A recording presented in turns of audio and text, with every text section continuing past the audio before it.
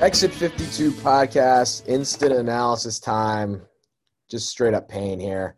16-13 Steelers win over the Ravens. The Ravens season comes to a close at 8-9. 6 consecutive losses to end the regular season, to put the Ravens season to bed. Just an unbelievably painful way to end it, with maybe the most hated Ravens opponent of all time, arguably, Ben Roethlisberger, leading the Steelers down, and a Chris Boswell game-winning field goal gets it done in overtime. In the Ravens' 6-game losing streak, 5 of the losses were by 3 points or less. Really doesn't get any more hurtful than that. Banks, you were at M&T Bank Stadium to watch the book close on the 2021 Ravens. What are your thoughts? I'm exhausted, man. I'm so tired. Just watching this team the last handful of weeks, it's just taking it out of me. I keep buying into reasons why we should have had hope in any given game or the season as a whole. And I just sat out there in the freezing cold rain and watched, 3.5 hours of football, extra 8 or 9 minutes, whatever that was. And it was just miserable. It's just, I'm watching Red Zone on my phone on and off and watching the Jags do their thing, and I'm getting all fired up, and we're up 10-6. And, of course, we throw a Red Zone interception. Of course, we leave points on the board in the Red Zone. Of course, we, turn the ball over with, just not staying down on a fumble. Like, so many things where it's just so frustrating and so exhausting to watch, where, it makes you think about why you're putting as much energy into something as you are. And it's just, there's a part of me that's just very thankful for it to be over. And I think even though they fought and scrapped and battled their ass off to the very end, I think there is definitely going to be a part of this team that's going to be thankful that it's over too. It's like you said, if you're that tired, I mean, I couldn't imagine how draining it was. Like we've said, because it's the same game every week. They've got the ball down 3 or down 2 or whatever with 2 minutes left and a timeout. And again, it's just like, man, the emotional – and it was not even the last couple of weeks. It was all year. It just happened in the beginning. They were in those games and they were just pulling them out. Again, I mean, the way the season started – like, people forget how crazy that Raiders game was when it started. Like, yeah. when those plays in overtime for the Raiders, that's when we kind of should have known, like, this is going to be a nuts year. This is going to be something. But yeah, I mean, it's just it was a wild ride for them. And again, like it seemed like last week or 2 weeks ago was the Dolphins game where it all started kind of going bad. And it's just, I mean, the last couple of weeks have flown by, I feel like, but I don't know. Like you said, I mean, I'm sure you guys are just genuinely exhausted. And I don't know for you guys too. I don't know about you guys. That game seems super long for me. Like sitting at my couch watching it. I couldn't imagine being there, Brian, like you were, but it just seemed like it was even before the overtime. I was like, this game is 4 hours long already, because it's probably because every play from the Steelers was a dink and dunk, like 3 yards, 2 yards, 8 yards, 3 yards, 2 yards, 8 yards. God. It was like a JV high school. There's so many examples of that, but like the one that sticks out in my mind was I can't even remember if it was regulation or overtime, but Jimmy Smith just getting absolutely just spun around. Just overran that route by 4 steps and like easy catch on the out. It was maybe a 4th down play, maybe a 3rd down. I don't even remember because there were so many of them that they all just run together. But that one near the end, the one where Johnson juked him out of his shoes. Yeah, it feels like that is going to be my lasting memory of Jimmy Smith going out for the end of his career, and that's sad. It's a sad thing to think about because he's had a good career. It's had certainly some ups and downs, but man, was that tough to watch. And I'm looking out, from my section 528, and I can see the entire field, and I continue to like look at our defense and how we're lined up, and it's like you've got Tavon Young and Jimmy Smith out on the edge trying to defend these guys, and then the guys on the inside who are really supposed to communicate and handle all these like rub routes and underneath routes and all these types of things that require a lot of communication and execution. And it's Kevon Seymour and Chris Westry and like nobody's. And I'm just looking at it and it's like, man, like this is we're actually in this as I'm looking at Jacksonville up 3 scores, and like it's right here in front of us. can we do something? And then I look at the guys that are out there, and it's just like, man, that's tough. And I don't want to go on Tavon Young and Jimmy Smith. There's the two guys that are very capable, or at least at given points in their career, that don't deserve to be put in the kind of positions that compromise their abilities the way that they are. And we just had no choice. And then I'm like watching Tyus Bowser go down hurt, and Justin Houston for a couple plays there. It just felt like within this game, it was just like all the other games where, of course, there's multiple kicks in the nuts when it comes to injuries and little fluke plays, and like the interception that was like caught, but he was getting up and it came out of his hands, or reception rather, like just little things like that. And if it was called the other way and the initial call on the field was one way, they probably would have overturned it. Like, I feel like we've seen so many of those plays with the Ravens. There's just so many different reasons why this season was exhausting. And part of me is just thankful not to have to go through it for another Sunday. The Ravens defense, for the most part, weren't able to kind of close the game there at the end and get a stop in overtime, and obviously gave up the touchdown that allowed the Steelers to go ahead, and then the Ravens forced overtime with the field goal. If you look at the stats, didn't play that bad. Gave up 314 total yards, which, like in today's NFL, is not that bad of a performance. Now, they're playing a guy that really can't throw the ball down the field at all. So as we watched last week on Monday night, Ben just kind of throws it underneath. And the Ravens did have some issues tackling. Patrick Queen missed a few tackles. Jimmy Smith missed a few tackles. Freiermuth was tough for the Ravens secondary to bring down at times. But to bring it back to the initial conversation about sort of the feeling that you get when the season ends, and Banks talking about being exhausted and the game – RDT talking about the game being long. I just think that we watched a game today, and I said this to RDT before we got on back, before we started recording. Like, you watched, these two teams were fighting for playoff spots today. Neither of these teams are very good. Like, you watch this game, and that was part of the reason why the game felt long. These two teams are not very good at all. The Steelers can't throw the ball down the field at all. The Ravens pretty much shut down the running game. I know everyone freaked out about Najee Harris last week, and he had a great run in overtime to pretty much seal the game. But, he wasn't really doing that much. Latavius Murray looked like a changed man. But other than him and Mark Andrews, the Ravens really had no offensive weapons. Both defenses, at times couldn't tackle. I mean, I think the Ravens situations are more glaring, but Mark Andrews just sort of threw Edmonds off of him in the one play in overtime. Or maybe that was at the end of regulation. All these drives are kind of hard to keep track of as you go through the end of the game. But I just thought it was a very long sort of plodding game between two teams that would not have been playoff teams in the normal format, and neither of them would have deserved to be. I mean, that's just the bottom line. And now one of them, the Steelers, is probably going to get in and isn't very good.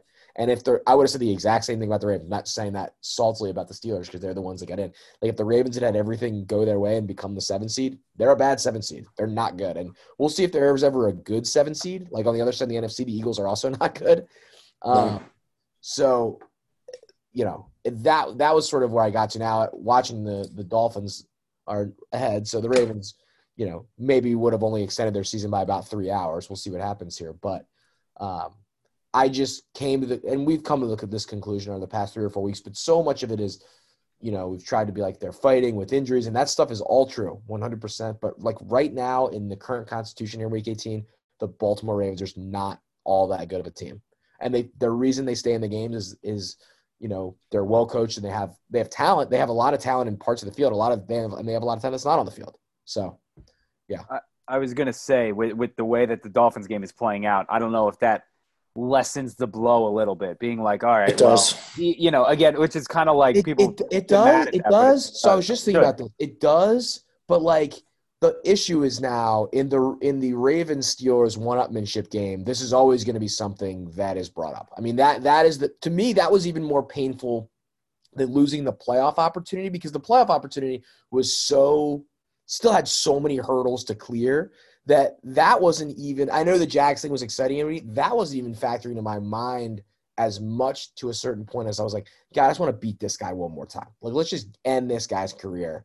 And then if the playoff thing happens, the playoff thing happens.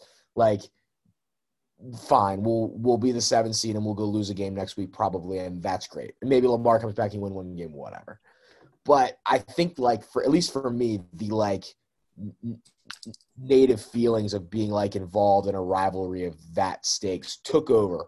Whereas at the beginning of the game, I was only thinking about the playoff scenario. I was like, okay, if the Jags get ahead. But as I went through and you're like watching the Steelers and you're watching Big Ben, who, like, credit to him, figured out a way to get it done. That was pain. It was painful to lose that game to that guy. That it just hurt. And you know what it's going to be is now you're going to have the producers and like social media people figuring out that they can now splice in the like Big Ben walking on the field in Baltimore for the first time in 2006 or whatever, and then being able to put the ending of it like Taylor, you're like your social media brain was probably going crazy, being like, we can have this story is going to come full circle now because again you can put in that clip of him walking off with the same building, the same team, with a win, and that's how he's going to close his regular season career most likely. And it's going to be brought up in the Hall of Fame speech, I'm sure, like where he got his first playing and his last game and all that stuff. The thing that I think would have been interesting if everything had gone the Ravens' way, and again, maybe we'll find out tomorrow, maybe we'll never find out, is if Lamar would have played. Because like you said, if the Ravens could have found a way to get in, and God forbid, Lamar somehow got healthy, or it's like, hey, he can go this week, that's when it's like, all right, now maybe we're cooking with something, and it could have been an exciting run for them. But who knows? They may just say it's an ankle sprain, and we'll see him in May or whatever. I was going to say, I think if there's any doubt that anyone thought that there's like that much of a closeness between like the Lamar Jackson and Tyler Huntley thing, which I know that is just a lot of overreaction initially. I mean, I feel like we've been very measured about praising Tyler Huntley and also, criticizing him when he deserves it. And he puts in a great effort every week in terms of, you don't see like bad body language. There's nothing that indicates to you that he's not a great competitor, a great guy. Everyone seems to love him. He was just not good in this game. I mean, the end zone interception is a huge play in the game. He just didn't, and you could see it. You could see they panned to me. He's just like, oh my God, I can't believe I threw that ball. Like he had his hands on his head, like everyone in the stadium did. I'm sure everyone watching at home did. He just made the wrong decision. And I think even if the Ravens get 3 there, they probably win the game. Because then they have the ball at the end with a chance to win. That Tucker field goals to win instead of the tie, theoretically. Just threw a bad ball. Just either throw that out if you're going to need it. I had a moment, maybe 5. Good. You guys have been going back and forth. About 5 minutes ago, I just had this like realization, just remembering Hollywood just dropping that touchdown. Just right in his hands. That changes the game completely too. Correct. And the first down that he had the opportunity to make the play. And it's Holly's credit. That was a good ball. Like he put that good in the right throw, spot. Good play. It was a good play by Fitzpatrick as well, but opportunities. The one on the sideline was a very good play by Fitzpatrick. He probably was, because even if he had it initially with the 2 feet in bounds, it would have been interesting to see how they ruled it because Fitzpatrick was going to make him bobble. He came in and punched it right out. Yeah, there was no way he was not going to be able to bobble it. So it would have been interesting to see, even if he'd held on, then bobbled, and then would he have been able to keep both feet in bounds? I don't even know if he could have completed the catch regardless. The touchdown was a huge play. Everyone's going to freak out about Hollywood, who for the most part had a pretty good year, but just didn't make that play in the biggest. And, that's a play Tyler Huntley bugged me. That's a play Tyler Huntley did make in the one that he dropped. Yeah, right. So early in the third quarter, so that drop was right before halftime, if I remember right. There may have been a little period of time between that play and halftime where they start putting up milestones on the scoreboard of like, Mark Andrews, broke the Ravens receiving record, and this person broke this record, and Justin Tucker, a 66-yard field goal. And then it went to Marquise Brown, first 1,000-yard season. He's looking up at the scoreboard doing the call God on the Jumbotron, like 5 minutes after he drops a touchdown. And I'm sitting there just like, you better call some hands, my man. So just things like that just continue to rub everybody in Baltimore the wrong way, myself included. And it's going to be a bad taste in everyone's mouth for 9 months. Yeah. You never yeah. Yeah. I mean, the Ravens a tough look. Yeah, that's kind of who he is though. The worst part about that too is is of a Ravens season that had sort of a lot of hellish moments. You can kind of your your biggest positive takeaways are the continued development of Hollywood Brown and Mark Andrews as very good offensive threats in the NFL. 1,000-yard receivers. The Ravens haven't done that many times. Andrews had over 100 catches. Hollywood had over 90. Like, that's pretty good production from two guys you like put a lot of Hollywood a first-round pick, and then Andrews that you snare in the third round or whatever it is. But yeah, Mark Andrews is a stud, by the way. He's not getting enough talk around the league. And by the way, another guy that people thought had drop problems. He has caught everything lately, literally everything. Yeah, balls that are just like he's not supposed to be ready for, and it just hits him in the hands. He just magnetizes it to his body. By the way, at the end of regulation, when they were trying to get down to get a field goal and they threw the ball and Huntley just sort of like popped the ball up to Andrews, that was the ultimate F at Mark Andrews down there somewhere. That was. It really was. Tyler Huntley. I wasn't sure if it looked that way to everyone on TV, but it was. It was like, we're just going to run a seam route. He's just going to float it. Just hope for the best. Tyler Huntley said to himself, it was a hospital ball too. If I'm going down here, I'm throwing it to this guy. I don't care how many, which fair enough. Like, I don't know how many people are on him, but I am throwing this ball to my best player. And that's how I'm not getting sacked by TJ Watt. I'm throwing this puppy down there. A special shout out, by the way, to Latavius Murray, who ran like a man possessed today. And it was unbelievable. RDT, you said it before Banks jumped on, I think. The Ravens are just hard to watch in the red zone right now. And I don't know how they couldn't get Latavius free on one of those red zone opportunities. That's why the pick hurts so much from Huntley, because I almost just wish they'd run the ball again on that play. But he was great. He was part of the reasons the Ravens were in the game, because they could not really move the ball in many other ways. Yeah. That long run was like, oh, shit, this is it. This is going to be – Ravens running backs haven't popped off a lot of long runs this year. That was like shocking to watch. I think they said they're still the only team in the NFL without a 50-yard touchdown, because I think that was a 49-yarder. Oh my God! And again, I think we talked about it on air. I don't know if it was on air or off air, but it's shocking that they don't have a 1,000. Well, I guess now looking back on it, it's not. But imagine going into the season being like the Ravens are not going to have a 1,000-yard rusher. You would have been like, uh-oh, this is. Yeah. You would have been surprised if they would have made it to Game 17. Without a 1,000-yard rusher. I can't wait for people's, like, when J.K. Dobbins is starting to run the ball in training camp. People are just going to be so fired up about that. Yeah. I'm already fired up thinking about it. Also, if you could have placed a bet on Harbaugh doing a fake punt, like, I would have bet my house on it. There's no way he was going to go. That felt like the most obvious fake punt situation of the season. I was like, we haven't really – that was what was disappointing about it. Yeah. It was very obvious, but it was like they hadn't thrown one all year, and it was like if there's time to throw one, it's going to be right now. And guess what? He threw it, and that was not a great. Sam Cook also had a 23-yard punt in this game. That was a weird one. Weird day for him. It was a tough kicking day out there. It looked horrible. That's why Tucker's field goal to tie it just looking so unbelievably routine. I mean, it's just. And Boswell, that was why it was not fun, but like you had this like glimmer of hope. Even when they got it to like a 49-yard range before Harris bounced it outside and Jimmy Smith just made a bad play, took a bad angle. Boswell is so shaky sometimes in the bad conditions. I know he gets like a lot of praise for kicking Pittsburgh and starting kicking Pittsburgh. He's pretty good. But I was like, okay, around 50, Chris Boswell, like that's not guaranteed at all.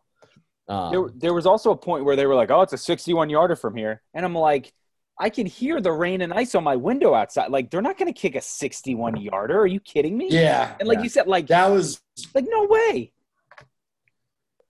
It just wasn't going to happen. I was waiting for Tomlin to send out the punting unit so Brian could throw out the loser ball tweet. I was just waiting. I was like, oh, let me just put it down to Tom Huntley. I thought at the end of regulation, when it was 4th and inches and your quarterback is 6'6", and he's terrified of doing quarterback sneaks, that's when I was like, what are you doing here? Like, go for that. You have to go for that, I thought. And I know, like, on TV, they made a good point where they talked about, I think, on that 4th and 8, I think it was, where they said punting does nothing for the Steelers right now because, like – oh, they had to go for it. In overtime, you had to. Yeah. But there's a big chance you're not getting the ball back. And you have to win the game. I think it was under 3 minutes. But, yeah, I mean, I thought Because I thought at first I was like, oh my God, they're going to punt it. Like, there's no way they're going to do that. And on that play, I thought, I mean, we can go back and look at it. I thought the defense was rough. I mean, it obviously was rough on that play. I thought it was a terrible throw by Ben. It was a great catch by, I think it was McLeod who caught it. Yeah, McLeod. Yeah, so he falling backwards, kind of like stumbling over. Calais Campbell was like 6 inches away from deflecting it. First of all, and I actually. I always give a TV take. I thought Ian Eagle and Charles Davis, for the most part, were really, really good today, and Davis nailed that. Did I say Gumble? I think I was watching too much. Yeah.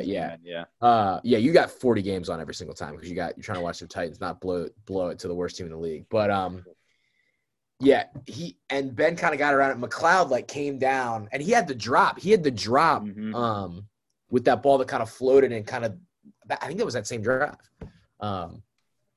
Johnson had a big drop then too. Johnson did have a big drop. It was like his Achilles heel last year. And we had talked about it before Banks got on.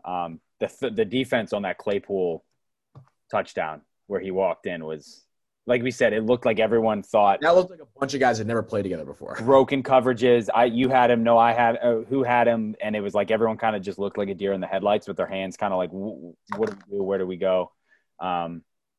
Thanks. I don't know what your view was on that one. We may never know because the internet may never work. The Claypool touchdown with like 3 minutes left. left. It's a fucking joke. The touchdown with Claypool, it looked like everyone was just traffic count out there. Yeah, they did not know where to go. It was a tough one to watch. It was a tough one to watch. I think we can do more of the total season postscript in the show this week, but just overall, it's a tough one to end because you come in on August 1st, you feel like you're a Super Bowl favorite, and you end out of the playoffs. That's about as disappointing as it gets. Well, and I mean, 6 weeks ago they were 8-3.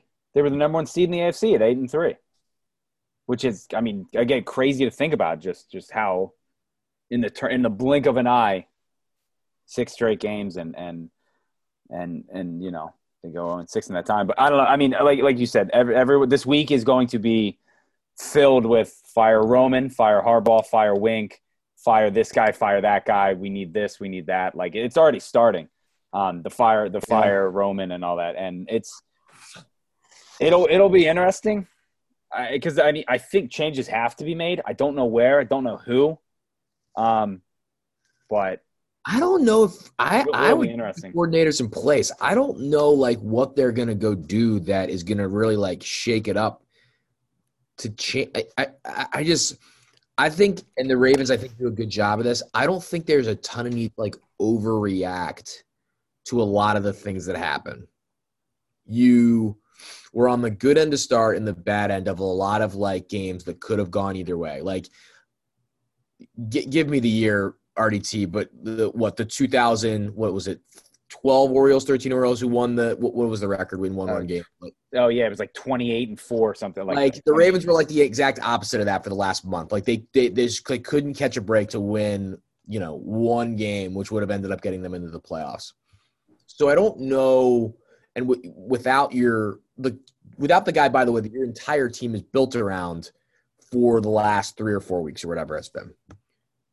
I don't think you overreact to that by making a lot of wholesale coaching changes personally. And you have a lot of personnel that will be back that is effective. It's just if you can get everybody back healthy, I wouldn't say run it back. You don't want to run back what just happened, but you're still in a good position. They do have to figure out the Lamar Jackson extension. That's the biggest storyline of the offseason for me. But there'll be a lot of time to talk about that. I was going to say, I mean, I'm sure that everyone assumes it's going to get done. It's going to have to get done. And I was going to ask, I guess, maybe homework for this week coming up for you two is what's going to be the storyline of the offseason, for the Ravens? Because there's going to be something that people harp on. I mean, is it going to be Ronnie Stanley? Is it going to be shoring up the offensive line or it's – I don't know. It's going to be a very interesting offseason for them, especially because I think right now they have the 14th pick. And, I mean, again, if you give this the healthy roster and knock on wood, that's obviously everything on paper looks so much better. But this roster, plus you add the 14th pick, there's There's a move, and plus they get that fourth place schedule. Like I don't know if you guys have seen the away schedule. The away schedule is very easy. I think the best home game too they have is the hardest one is going to be the Bills, which that doesn't really scare. They're going to be good, but they don't knock your socks off. I don't think right now. But yeah, I mean the off season is going to be a very interesting one. You know, like that we haven't seen I think in some time. Do we? Yeah, I guess we officially finished last in the division. Yeah, Cool. that's what I. And again, I saw someone else. Division 1-5 record in the division. I mean, someone being like, "Well, you know, I'd rather take the fourth place schedule." So here I have it right here. Home is Cincy, Cleveland, Pittsburgh, Buffalo, Miami, Atlanta, Carolina, Denver. They could win every one of those games. Yeah. If you want to mark down Cincinnati and Buffalo as losses, sure. And I think you'd be fine with the rest of that schedule. The away schedule, Cincinnati, Cleveland, Pittsburgh, New England, the Jets, New Orleans, Tampa, Jacksonville, and the Giants. I mean – Jacksonville and the Giants are the swing games. I mean – in particular. Boy, are the Giants bad. In terms of, like, the strength of schedule based. And the Giants are – they're not good, and they're not progressing either. No. They're a whole mess in itself. They are probably going to have a rookie quarterback. We're getting very in the weeds here, but they're going to have a rookie quarterback next year. But again, just looking at those schedules, the only two teams that scare you, I think, are Cincinnati and Buffalo, and obviously Tampa Bay. Everyone else is like, sure, bring them on. I think when the schedule comes out, I think Ravens fans are going to be like, all right, this is at 12-5. You know, I think when I just see guys in football uniforms again in late July, I'm going to be like licking my chops because this roster is a Super Bowl roster. I'll say it a million times. I'll go down with the shit saying it. The Super Bowl roster, as much as we can bring back, run that shit back, revenge tour 2022. There you have it. Print the shirts. Yeah. Print the shirts. The shirts. Ready. We're going to make those shirts. That's going to happen. Let's make the shirts. Let's start getting the designs ready. We'll whip that up. That's the biggest offseason storyline. When do we drop our revenge tour shirts? Could be scheduled release.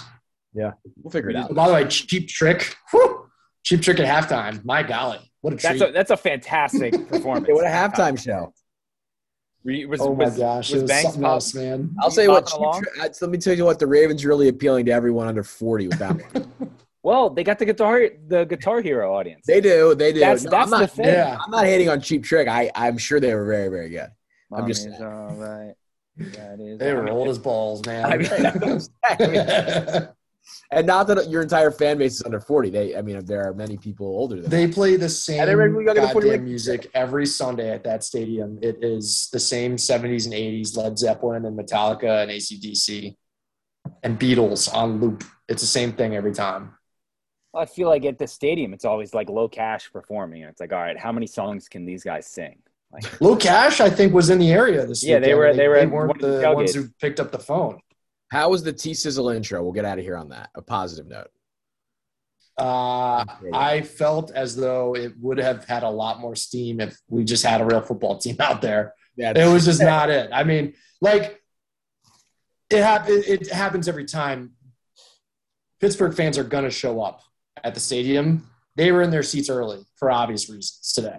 And so that all happens when the crowd's trickling in from the tailgate and everything. And they were there, you know, and it just didn't feel like it had the same energy that it would have otherwise had. By the way, that's a guy they can bring back every year, and it's going to have an effect on the fan base. Just bring him back. Yeah. I was going to ask you about the crowd and like the because again, all the tweets early on were like, well, I don't know if you guys saw, but like Real Fan Dan's his Facebook post didn't really work because he was like, don't sell your tickets to Steeler fans, come to the game, show out, you know, blah blah blah. See Big Ben off. Can I? This is gonna maybe be slander to like the great believers in Real Fan Dan. I know that Banks is tweeting about Real Fan Dan, and I'm getting texts about Real Fan Dan being it. Like, is anyone looking? It's people going. Is anyone looking at Real Fan Dan's Facebook post and like deciding not to sell their tickets? I mean, does that guy really have that much? I also just thought like I'm sorry, I don't care what Real Fan Dan has to say. Man, that's how I like to term my fandom of the Ravens. If I would have had seats and you seen that post and been like, you know what, Do I sell these tickets and make an extra $200 and I could sit on my couch in a 75-degree room, or I can go freeze my balls off in 30-degree freezing rain? Like, you know what? Yeah, like what would real fan Dan do? It's like, dude, no, don't fucking tell people what to do with their tickets. Like, make your money and go sit at home. If you're willing to buy the season tickets, you've already invested your time as a fan. You do whatever you want with your tickets. That's just my thought on that situation. Like, you've invested in the team. If you bought your PSLs or you bought your season tickets, like Banks buys the season tickets, you should be able to do what you want with those tickets. You invested in the team. Sorry, I went to the game and I freeze my ass off. Yes, you did. Yes, you did. Do I feel good about it? Yeah. Real fan. I'm glad I didn't sell them, though. I'm glad I didn't sell them and have somebody else. No, and I'm not saying – I'm not, like, giving people a pass for selling their tickets. I just think, like, no one should be shamed. Yeah. There's no need Wasn't there, like, a real fan Dan thing where he, like, left very early of a blowout game one time and people were like, real fan Dan, like, he's not even a real fan. He didn't even take his shirt off. I'm pretty sure that was Fireman Ed that you're thinking about. Oh, I think – well, no, Fireman Ed just straight up quit on them. I think real fan Dan – quit on the Jets. That was an all-time. People forget that. He just Fireman Ed quitting and then coming back. And then he came back like nothing was the matter. Yeah. I think Real Fan Dan did something like that because there was someone who used to tweet at me and been like, Real Fan Dan, he's not even standing up. And I'm like, doesn't do anything for me, buddy. And then he came back and the guy was like pointing at him like, everyone's here is a fraud for cheering for you. It was something. Hopefully someone can come through with that. But yeah, it's going to be a lot to digest for this upcoming episode. A lot to digest. We will go through our biggest storylines of the offseason, some positional group talk. I'll bring up Banks' least favorite things, maybe do a little mock draft talk early and often here. No, I can't do that. Can't do that. All right. Picks aren't set. Can't do that. And we'll try to roll through the offseason here and pick up the pieces on this week's show. So this is our last instant analysis of the Ravens season. I want to thank you guys for talking to me after all these games, and we had some good times, we had some bad times. Want to thank all the fans for listening each week, and we'll be back for the normal show, and baseball will be starting here soon. Hopefully, I mean, who knows? Maybe baseball. Ahead of ourselves here. We'll keep rolling with the weekly shows. But hopefully John Means just throws another no-hitter. So this isn't – we have one Orioles instant analysis of the year. Let us pray. Let us pray. That's it. Analysis. Oh, thanks. We'll probably mix in an Adley instant analysis like when he gets called up or something. Oh, yeah, true. Oh, yeah. That'll probably be the emergency podcast. Yeah, because RDT will be like fainted on the ground. So it'll be me and Banks talking as RDT just sort of like is splayed out after, Adley debuts, hits a couple homers in his debut. I mean, you're going to be at the stadium. You're going to go, RDT. Yeah, like it'll be like we'll go. We'll go to if we're all able. We'll go to Adley. Maybe we'll do it live from the stadium. Maybe do it live from a Pickles pregame. Sure. Do a little walk over. Yeah. For Grayson's, we're going to have to do the gas can thing. We're going to have to show out for Grayson's. I mean, he's guy's the biggest X52 fan in the country. So yeah, we'll have some good stuff planned for that. Well, boys, that'll do it. Follow Banks at Barstool Banks. I'm sure you're going to see a lot of showering Dexter gifts over the next few weeks. You follow Eric at EDITTI22. You can follow me at TaylorSmite10. You can follow the podcast at Exit52 Podcast on Twitter and Instagram. Thanks for everyone for listening to the instant analysis as we've gone through the year, and we'll see you back for the weekly show. This has been the Exit 52 podcast presented by Jimmy's Seafood.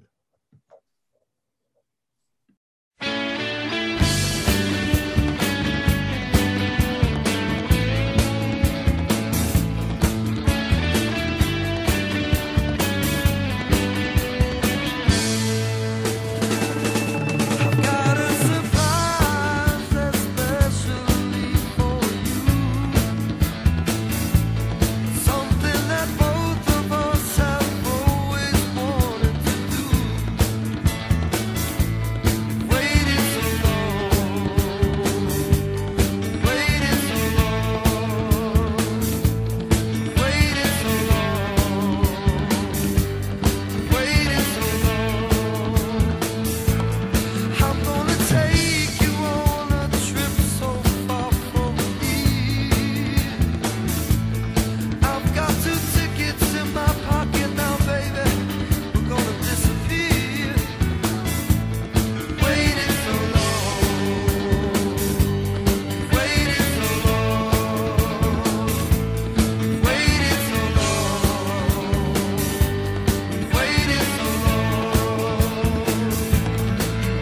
got